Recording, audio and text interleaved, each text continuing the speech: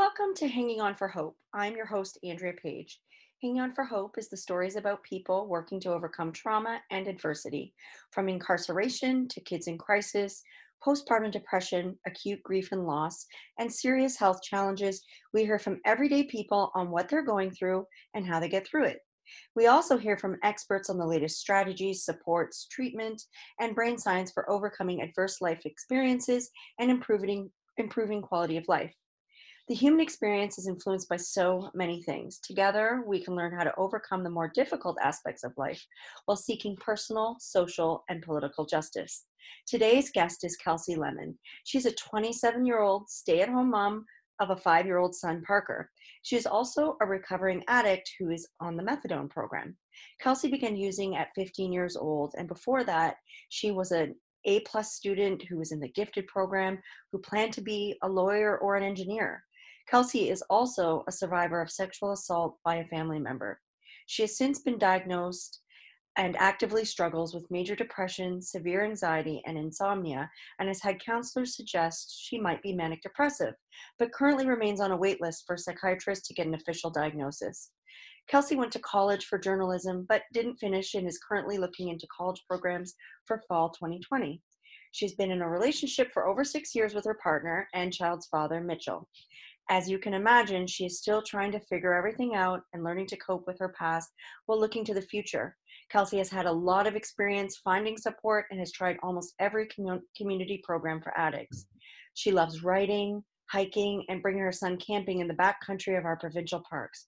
She remains hopeful for the future, and even though she's still actively struggling with her mental health, and today she will share with us more about her story and pearls of wisdom about recovery. Thank you, Kelsey, for joining me. Thank you so much for having me. So, you and we've never met in person, but this is the lovely day of the internet. And I had made a post, maybe about a month or so, or maybe a couple of months back, and it was related to addiction. And you so kindly weighed in, sharing about your own experiences with addiction. And I think in this case, we were talking about harm reduction. And I was really fascinated by some of the things that you kind of shared with me that I don't think the average everyday person would know about. And I think I am I'm so committed to helping educate people how to navigate the system to get the help they need. So let's talk about your addiction and tell me more about that and some of the things that you have learned about getting recovery and help from the system as it is. All right, perfect. Yeah, there's a lot of misconceptions, I think, and everyone has an opinion. Um, Unfortunately, you think more people would be a little more understanding, considering I don't know anyone who doesn't have someone who's a friend or family member who's affected by addiction. But even though it's so common, there's a lot of misconceptions. So I'm glad for the opportunity to talk about it, and I try to talk about it whenever I can, but sometimes it's hard. But And that's exactly it, right? I mean, I think you're absolutely right. I think a lot of people have opinions, and mhm. opinions.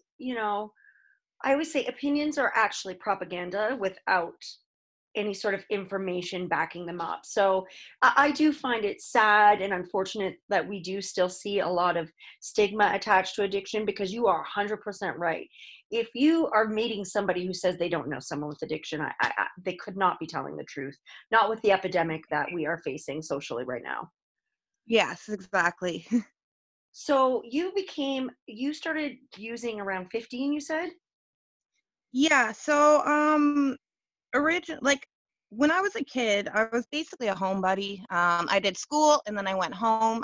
My parents were really young. They had me when they were in high school. So they were still kind of trying to figure um, everything out. And I think they didn't really know what to do with me because I was in the gifted program. And I think, and I talked, even though I was a kid, I talked like an adult. Like I got along with adults way better than I got along with kids my own age. Mhm. And so I feel like now as a parent looking back that it's easy to make the mistake that, oh, well, she talks like an adult, she's intelligent. And so I think they thought I was better off or better to cope with life than I was. Right. And so it started around my parents got divorced when I was like 11 or 12. And then I was with my dad full time because my mom and I didn't really, we were too alike and just didn't get along. So my dad had me full time, and he started dating and a woman who became his wife, and she's great. We get along great now. But she had a son who was about 2 years older than me, who was already smoking marijuana and kind of he was already kind of experimenting. And so I went from going to school every day and being home by myself just on the computer to now there was someone there, and he had his friends over, and they were older, and I think I really just craved being around someone. So it started with marijuana, which I hate to say because everyone says that like marijuana is a gateway drug, and I'm a real believer that trauma is more of a gateway um, than any substance. Absolutely. I mean, there is a ton of science and research to back that up. Dr. Gabor Mate, who perhaps you've heard of, speaks on this topic and has done research around it that trauma is a gateway to Hmm. addiction. Hmm. So I Um, thank you for bringing that up because I agree with you. yeah, I hate to even say that I started with marijuana because everyone likes to point out that, oh, well, there was your problem. um, so it started with marijuana, and back then, Sorry, can I just opiates. Yeah, Kelsey, can we just talk about that for a second? Because I think that there yeah, is sure. something to be said. You know, I consistently explore this topic, right? And I think that, you know, you brought something up really important that I think we should touch on for a minute. You know, I, I don't know that people are, it's not so black and white, I guess is what I'm trying to say. Hmm. I've experienced in my own life and the lives of people that I love, it can be picking up that first drug that is going to put you on a path. But I think the piece that maybe people are not identifying, right? So it's not about blaming marijuana or blaming a particular. It's that when you give somebody who is suffering and Hmm. is experiencing a ton of pain some Hmm. access to relief, the addiction is to the relief, Yeah, right? 100. And when that thing stops working, then Hmm. you can see how it will escalate. So, which is why it is crucial that people understand that the way to heal addiction is to heal trauma. Yeah, yeah, Yeah, I definitely agree with that. I would say the one thing about marijuana being a gateway that I can kind of agree with is for me when someone is their brain's not developed, they're young like I was just in grade 9. Um and you start kind of experimenting with smoking marijuana, a lot of times you gravitate to other people who are smoking. So I started going to the smoke pit at my high school, and the smoke pit, everyone likes to classify it as like the bad kids, but now looking back, I'd see it's all the kids in the smoke pit have a lot in common. They all come from trauma. They come from parents who are, probably trying their best. Or probably a lot of them have good parents, but maybe they work all the time or they're just not around, and they all don't really fit in with the regular groups of high school. yeah, So you get this community of people who think like you, who know what you're going through, and who won't judge if you had a bad day or if you're mad at your mom, or they don't sit there and judge because they get it. So you get this community.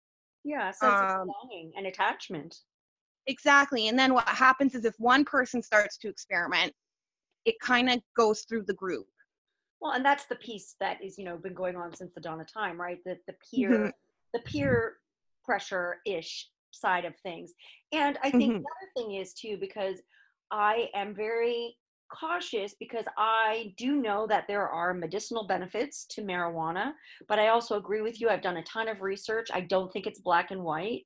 It is if you want to identify it as a medication, or a drug rather, just the way you would any other drug, we also have to realize, aside from people using them when their brains are not developed, that not everybody's all going to respond the same way, just the way that not everybody's going to have the same response to, a drug that the doctor prescribed for you, and that there is a ton of science behind early use of marijuana leading to psychosis, and other things, and that, while touting the benefits of marijuana, it would be irresponsible to neglect the risks. Yeah, like I'm definitely, like, with my son, I think one of the main conversations when he's old enough is going to be like, just like be a kid and wait until you're an adult, try and figure things out. And like, I don't regret everything. I mean, I regret a lot, but I don't regret everything that I've tried or done, but I do regret the timing of it. Because I didn't have the coping skills, and I let it really sidetrack me from this path that I was supposed to be on, that people had told me I was going to be on since I was a very young age. And I didn't even really notice it happening until it was too late. So I would say the one thing I regret with marijuana specifically is I wish I was older. um, and it's one of those things also where, because it's such a social um, thing, smoking marijuana, um, it really got me really close knit with a group of people who aren't bad people. I talk to some of them still today. But it made it that much harder, I think, for my parents once things got really bad with the drugs, to try and get me away from people, because my parents tell me these people are bad, they're getting me to do this, and I'm saying, well, but they're my friends, and they're who I go to when I'm going through something. So I think I just wasn't old enough to kind of deal with the consequences of it. And you get a lot of mixed messages as a kid on marijuana. Some people would say it's bad. I had teachers say, that they smoke marijuana, but just don't do it at school. And so you get a lot of mixed messages, I think. And I don't think it's bad, but I think it's just like alcohol or anything else. There's a time and a place and an age. Yeah, absolutely. And if you can handle it, great. But if you can't, then you should probably stay away from it. And the unfortunate part is you don't realize whether you can handle something until you've not handled it. Exactly. So, and that's in your case, right? So you then, like, things escalated for you. Yeah, so the marijuana, I got in a little bit of trouble with the marijuana, but not too much.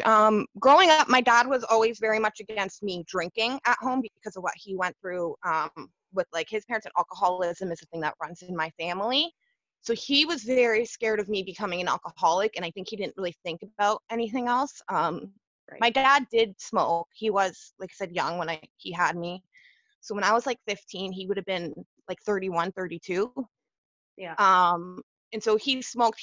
And I feel bad because my dad, I see now, he was kind of straddling this line of he had my stepbrother who smoked, who was older than me by 2 years, but then he was trying to keep the rules consistent, but at the same time, it was hard to negotiate that line, I think, where like once I hit 16, it would be like, well, if my brother could smoke when he was 16, why can't I smoke, Right.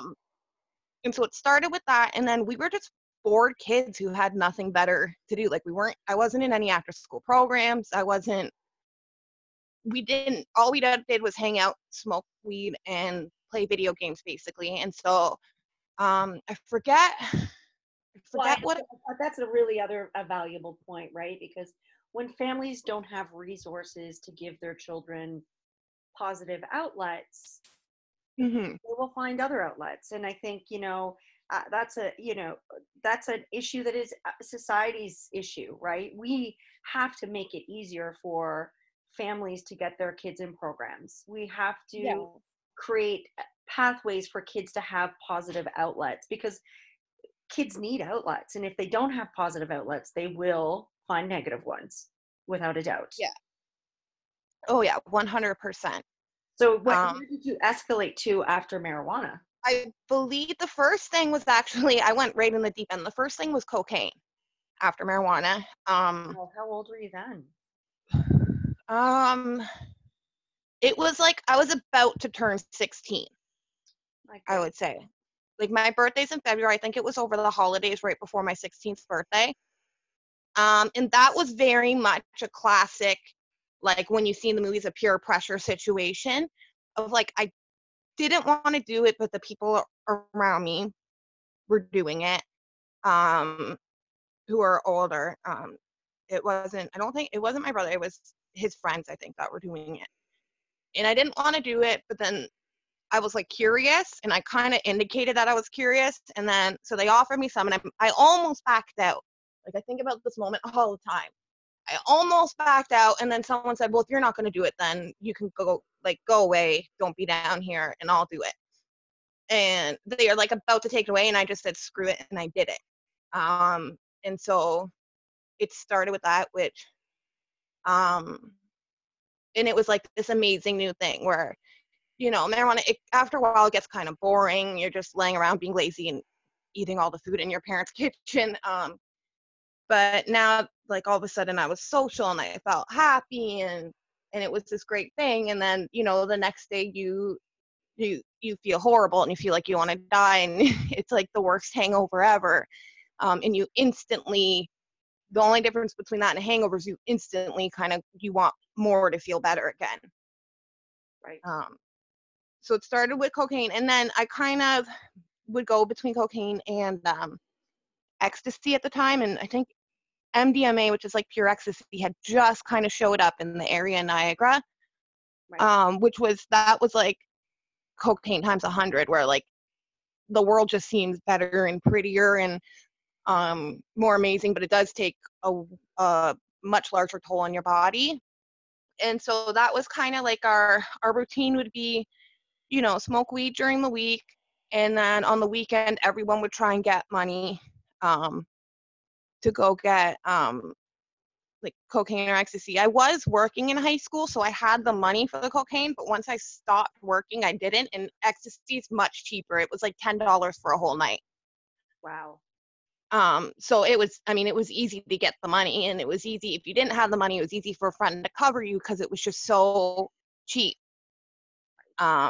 And I remember the first time I did MDMA, like, it was scary. Like, my friends and I all did it together, and it hit me first. And it wasn't like, when it first hit me, I remember I could feel like my heart hurt. It was beating so fast, and I felt sick. And I don't remember much about it, but I remember the reaction of my friends around me as they saw it hit me first. They had the reaction of, oh, maybe we shouldn't have done this. Right. But then like half an hour later, I felt great. And, we were running all around town. I lived in St. Catharines back then, and it was like this amazing new thing. And I think it was just like, when you're on it, you don't think about your problems. You don't think about anything. You're just having fun, being dumb kids running around. And that's all you think about. So how long did addiction go on for, before you decided enough was enough? So I was doing the uppers, like the ecstasy and the cocaine, probably all throughout grade 10 when I was 16. And then towards the end of grade 10, one of my friend's mom was a nurse, and he got Oxycontin pills from her. And so we had tried the Oxycontin, and that's what kind of started the opiates. And the thing about Oxycontin and opiates is you don't feel, it doesn't take that immediate toll on your body the next day that you feel with the uppers. Right. So, and you feel it's it brings you down, it calms you down, you're not annoying and all hyped up. And I feel like it's easier to hide, like it was less noticeable. And at that time, my parents kind of knew what was going on. I was getting in trouble with them a lot, but they were looking for the signs of uppers. So when I started with the downers, they didn't really notice. And so I got pretty heavy into that. And then around when I was 17, my dad finally said enough is enough. He didn't know what to do. They wanted to get me and my brother apart from each other because we were feeding off each other and both constantly using. So they sent me to my grandmother's house to live. And I got clean for a while. I think all of grade 11 I was clean with my grandmother. And then around the time when I was about to turn 18 was when the sexual assault that you talked about in the intro happened. And then when that happened, I went right back into opiates. And so I struggled with that up until, I'm trying to think, like summer of 2013. So when I was around 21, and then I got clean. And then 6 months after I got clean, I became pregnant. And then after I had Parker, I've had relapses and struggled and dealt with it with facts and all that. So it's been like a whole kind of like my whole life, like even now when I've been clean and sober for a while, and I'm on the methadone program. So on the methadone program, like every month you're clean, you get a carry, which is like a drink you get to take home once a week. And I have my carries. I'm still constantly, like, even though I'm clean, I don't feel like I'm there. Like I feel like at any moment things could go wrong. Right. So you So are, that must be really stressful. yeah, I mean it's hard. Like Christmas was hard. I'm glad that Christmas is over. It's a triggering Um, year, right? And yeah. everybody's drinking and doing like celebrations everywhere. Mhm. Christmas, I know, is a really difficult time for a lot of people, but when you're struggling to stay clean, I can just imagine that it is so excruciatingly difficult. Yeah, I mean the main thing And for it me too is sounds like just you've got through. yeah. The main Congratulations. thing, thank you. The main thing for me is the struggle with like the family dynamic and seeing everyone again and feeling kind of like the black sheep, and people kind of will talk to me to ask how I'm doing and if they're concerned, but other than that they won't really talk to me, and I think it's just they don't know what to say, because I think they look at me and they say, well, she's not really doing much because they don't see the meetings I'm going to or the work that I'm trying to put in. Right. So it's not like as exciting as talking to like my cousins and that who are doing all these amazing great things. Um, and so I think I have a hard time with the stress of seeing family. And I love to see them. Like I have a really great family and support system, but it's still a really stressful dynamic for me. And also just the stress that every parent has of getting everything together for Christmas, especially being low income right now. And making sure that my son has the Christmas he deserves. So it's kind of get through that and then get through the family and everything. Yeah, Um, and it sounds, you what you're describing in terms of preparing to see family while you're dealing with adverse life experiences and not getting that acknowledgement. And you're very kind in saying, like, that probably people meanwhile, but you're absolutely right that a lot of people don't know how to. This is why I do this podcast, because I want to educate everyday people on how we can support one another better. And in that, I'm hearing you, and correct me if I'm wrong, describing those feelings of shame that Mhm. addicts feel compelled to carry. And to be honest, like, I just want to say to you, it sounds like we have to learn to celebrate not just these external accomplishments in life, but when you are healing and facing your trauma and you have pulled yourself out of a rabbit hole like you have, Mhm. I don't think there's any greater accomplishment, because, you know, and I'm sure that as you progress in your life and you start to accomplish other kind of those external goals, you will probably always reflect back as individually. And I hope you do, because this is what I see with people who have overcome addiction. Yes, it is a daily struggle, but nothing you will do will be more difficult than overcoming your addiction. Like, you've done it. You have Mhm. gotten clean, and I understand it here that you feel vulnerable still, and that is and I feel for you, um and I feel for anyone in that situation, but you've done this. Well, thank you. I appreciate it. It's I mean I have like the tools in the well some tools that are available in the community to kind of help. And so I think I'm in a better place now because I know a little more about um like crisis management or like what phone number to call and that kind of thing. But it gets hard, and sometimes you don't always want to call. for help, because it does cause this kind of snowball effect of everyone getting involved and all these different community partners getting involved into your life. And especially obviously when you have a child, because your child's safety is first and foremost. And so it can be like scary to kind of call for help in that. But I feel lucky in the fact that I've kind of been through a lot of the programs and know what to expect, where there's people I know who, you know, who do use or are able to cover it up a little better, who probably will never call for help because the thought of what comes with the help is so terrifying. But As far as it people sounds, poking around in your life and that. and I really, really hear that. And I think that that's something systemically that is problematic, because the truth is that nobody wants to lose their child. And Yeah. the average everyday person who was hearing that might have this attitude of so what.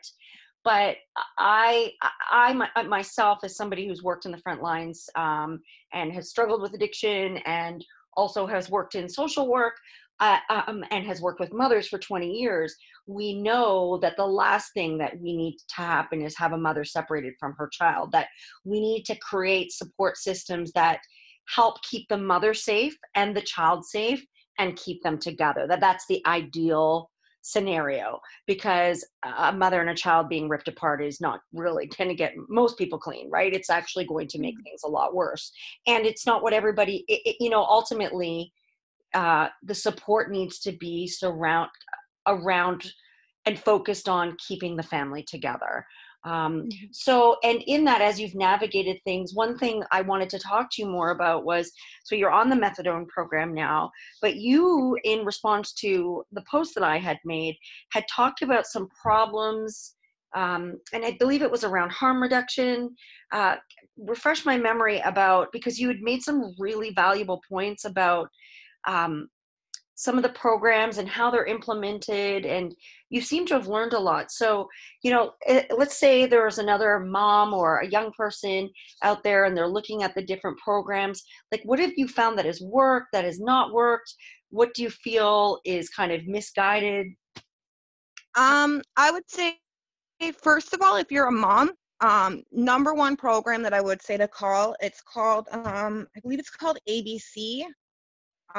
It's a program run through the detox building. So a lot of people don't realize, but right across from Montebello Park in St. Catharines by the Hotel du Hospital is where the detox buildings are. And they look like normal old downtown St. Catharines houses. And there's 3 buildings. There's like the men's detox, the women's detox, and a third building.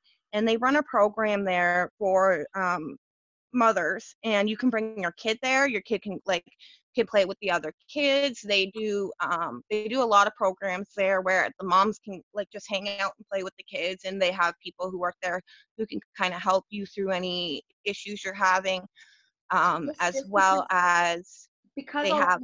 because my viewers are from all over, I just wanted to interject.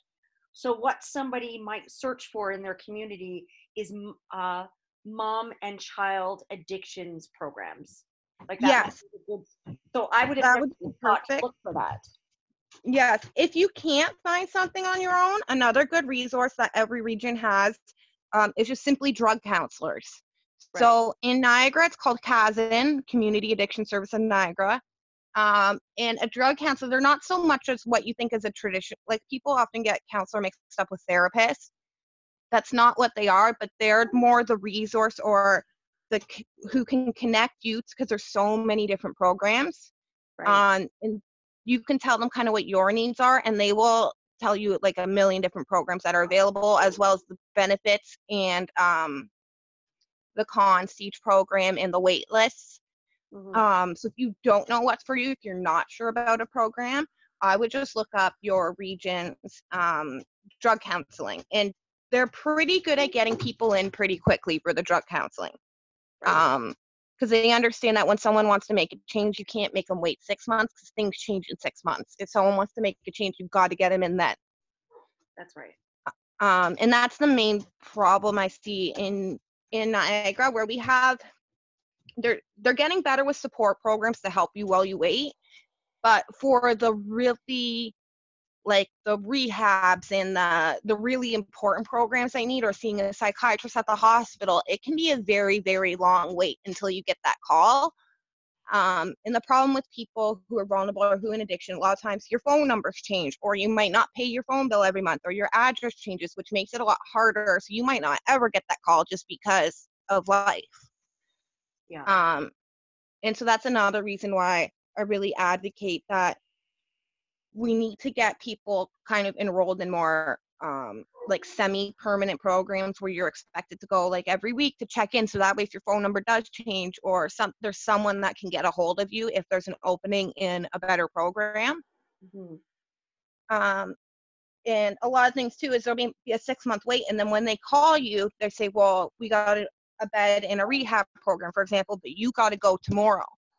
And a lot of people will say, well, I have to do this tomorrow, or I have to do that, or you know, you're not ready for it. Mhm. But because there's so many other people waiting for that bed, they don't have time to wait for you to sort your things out. Right.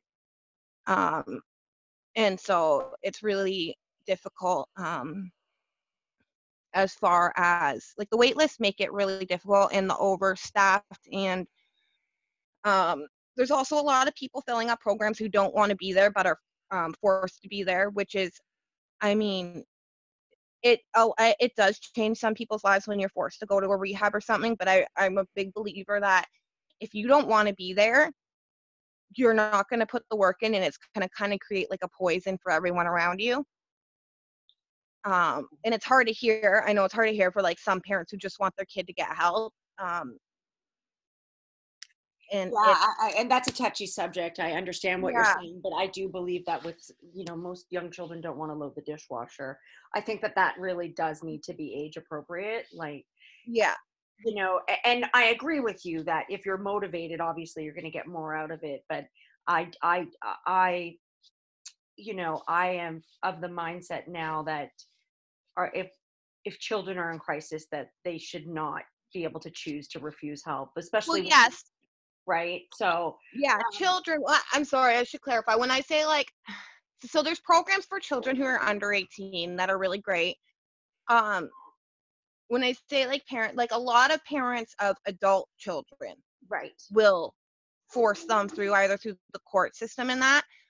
Um, and it it creates like this mindset. Like I've met people who've been in that position, and it creates this mindset. A, they're mad because they feel like they're an adult, even though they're not making adult decisions.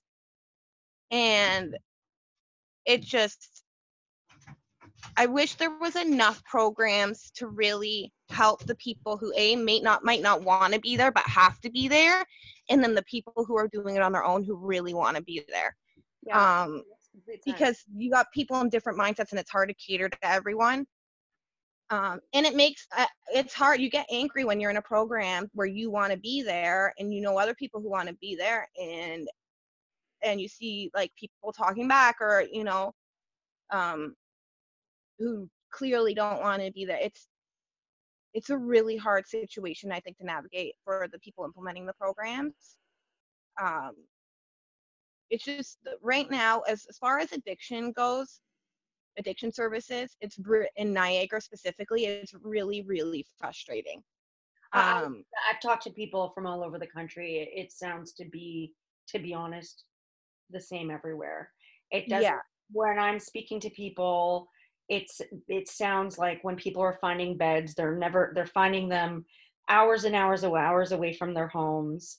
Um, mhm, and we're talking about covered beds because let's face it, and this is the other big challenge, right? Because addiction or treatment that is free or not free, because of course, yes, healthcare is paying for it, to mhm, access is next to impossible. However, if you do have 40 grand sitting around, there's private facilities for you.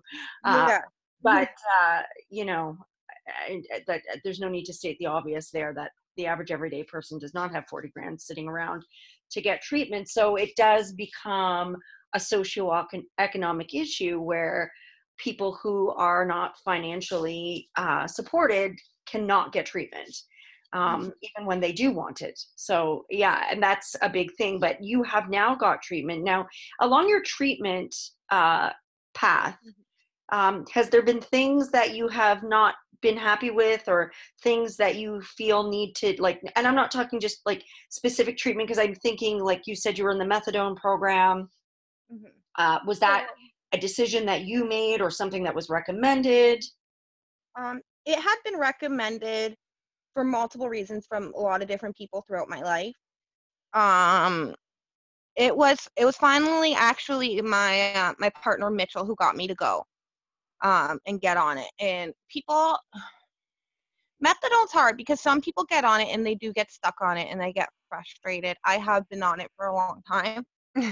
So when I think of the methadone program, the main point is to keep people alive to get the treatment that they need to get and to be able to return to more normal things. So you get into this mindset when you're really deep in addiction where you don't want to be sick and you don't want to kind of feel because of trauma in the past. And so you'll do anything just to get the money to get your fix. And so that's why you're seeing like a lot of rises in theft in Niagara, um, and things like that.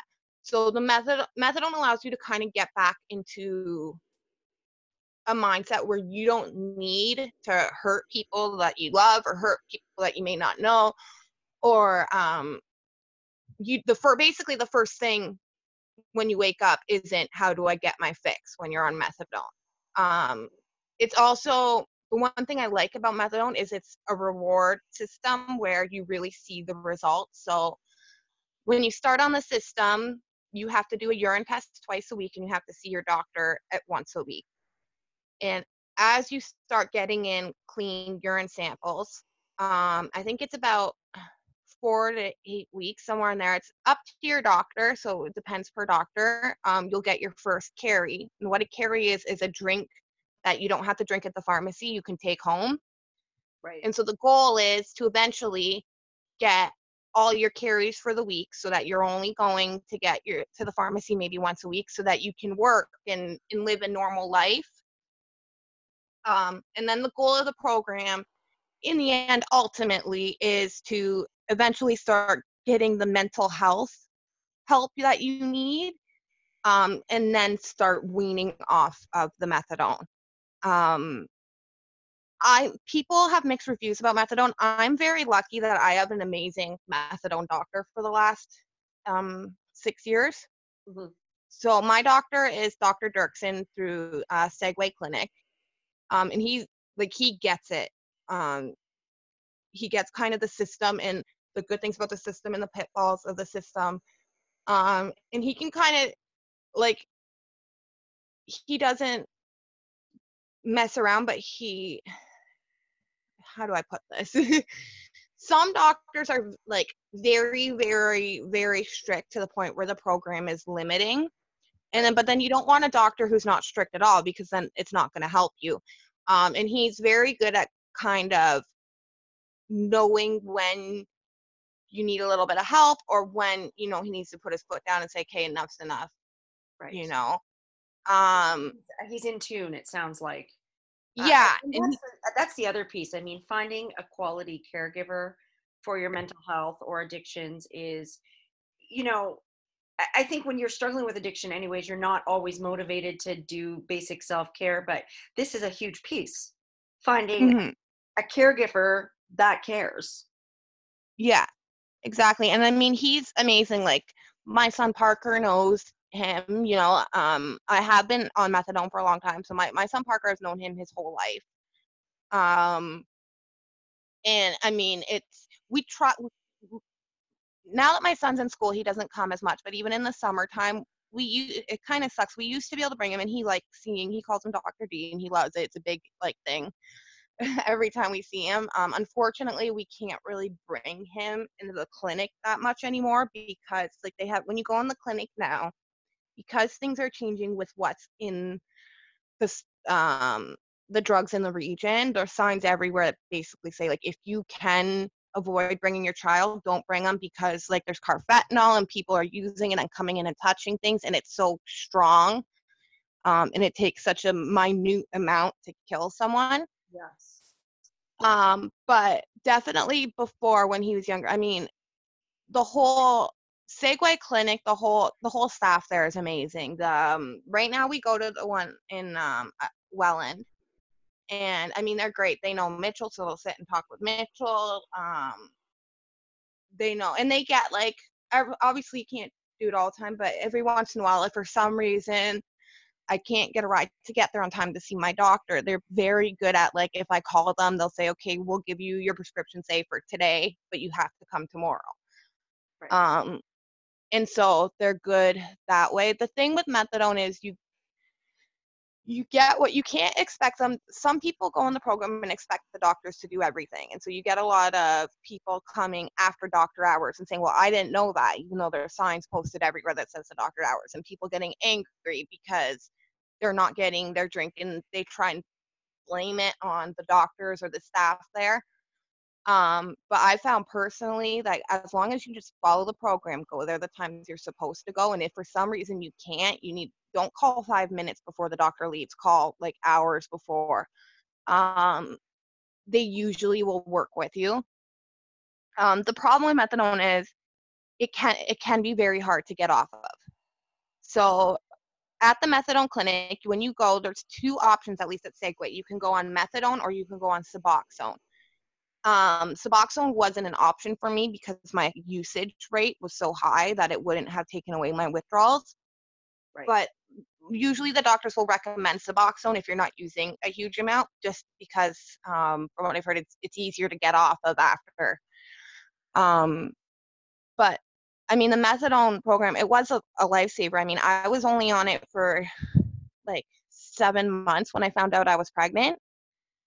And so I told them right away, and they were really great with helping me kind of um, navigate that, because it's a scary thing being pregnant and being on the methadone program. I would imagine. Because you're automatically knowing, like, people don't really tell you what's going to happen, first of all. But like, something's going to happen. So, like, for example, my OBGYN, he knew I was on methadone, because I told him right away, because I wanted the proper care, and I knew that being on methadone made my pregnancy automatically a high-risk pregnancy. Right. And the doctor didn't really, like, tell me much of what to expect being pregnant on methadone. Whereas when I went to see Dr. Dirksen at the clinic, he could kind of help me know what was going to happen. That, once you have the baby, your OBGYN is going to tell them that you're on methadone. The hospital's going to have to call fax. Right. And, this is kind of, it's going to go from there. Whereas if I didn't have methadone, like, my OBGYN didn't tell me anything. So I wouldn't have known. Like, he was there when I went into labor. And he left, though. He basically told them at ward, she's on methadone, make sure you call fax. And then he just kind of left me there. So it was kind of a really, really scary thing, because you don't know what to expect. And you hear the horror stories of fax. So that's all you really know. Like, no one ever talks about good things with fax. You only hear the bad things that happen. Yeah, I mean, it's a pretty damaged system, but there are good people within it. And I do believe that if you're making an effort and you're doing Hmm. work, you know, that for the most part, that it doesn't have to end terrible. Yes. So I got very, very lucky that I had a few fax workers, but for the most part, they were all pretty great. Um, the last worker we had, Erin, who was with us for the longest, I mean, she was amazing. She was younger, so maybe the system hadn't gotten to her yet, but she was she was fantastic. The one benefit I will say with fax that I really like is that when you're working with fax and you want to get on into a program that normally has a 6-month wait list or maybe longer, if you ask fax to do the referral, you can get in within days. So they're very good as far as that happens. And I've also heard the opposite. I have Mhm. seen in other situations where those types of services have said that they could advance people's waiting lists, and people have gotten them involved for that purpose, and that has not happened. So I'm happy for you that that was the case. Yeah, they I don't know if it's because it was the addiction services and because I still had custody of my son. So what they did was basically they made Mitchell primary caregiver. Right. So it was basically up to him that, like, if he thought I was being a danger, he had to take Parker out of the home. Right. And notify FACS, but I was still able to live with my son and care for him.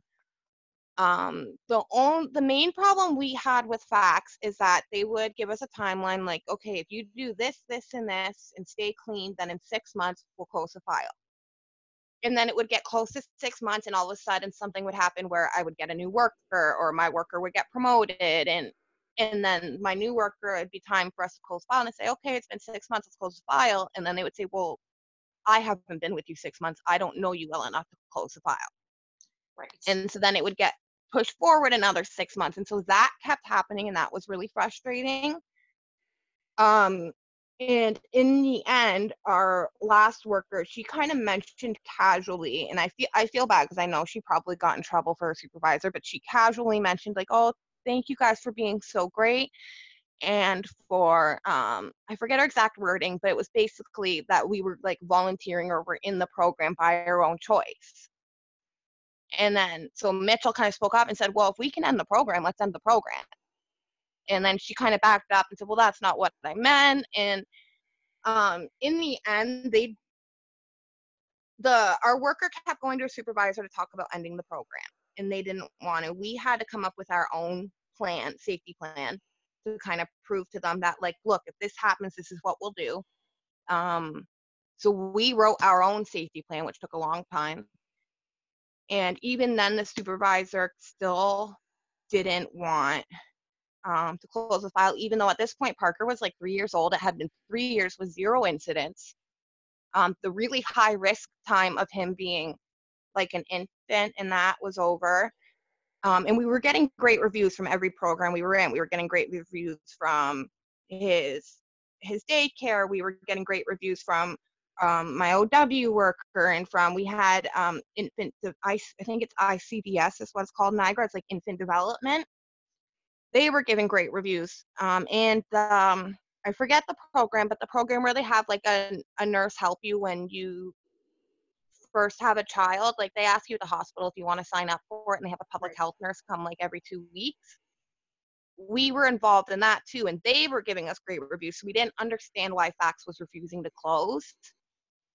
And it got to the point where Mitchell kind of bluffed and said, well, if you don't want to close the file, like, well, he's like, I'll save up money and get a lawyer or something, and we'll look into it and see why you're still in it. Because they were great, but it was getting to the point where, like, we were trying to move on with our life, And they were and we were having to schedule everything around FACS.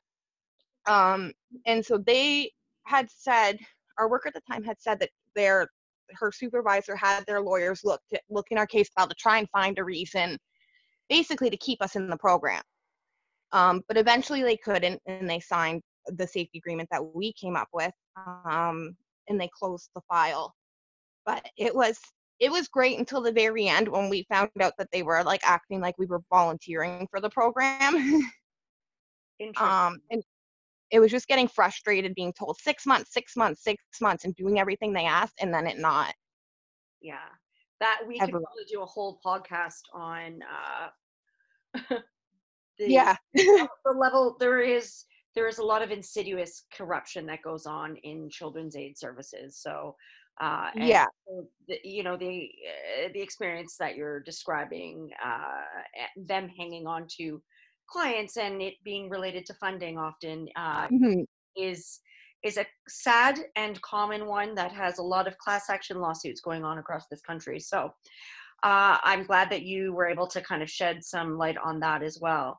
So it's time for us to wrap up, and I just wanted to say I am so grateful that you have shared this, talking about the darker side of life is something that is so important for people to heal. When people like you share their stories, you are going to be talking to so many women and moms and other people who are struggling with addiction, but you are rising above your circumstances, and you're so brave and you're so strong, and I know that you still feel vulnerable. I wish you so much um, strength and continued growth in your healing. Thank you so much, Kelsey, for coming on today. No problem. Thank you for having me. And that was Kelsey Lemon sharing her story about overcoming addiction. What an amazing and inspiring story. I look forward to having you tune in next time. This is Andrea Page, and this is Hanging On for Hope.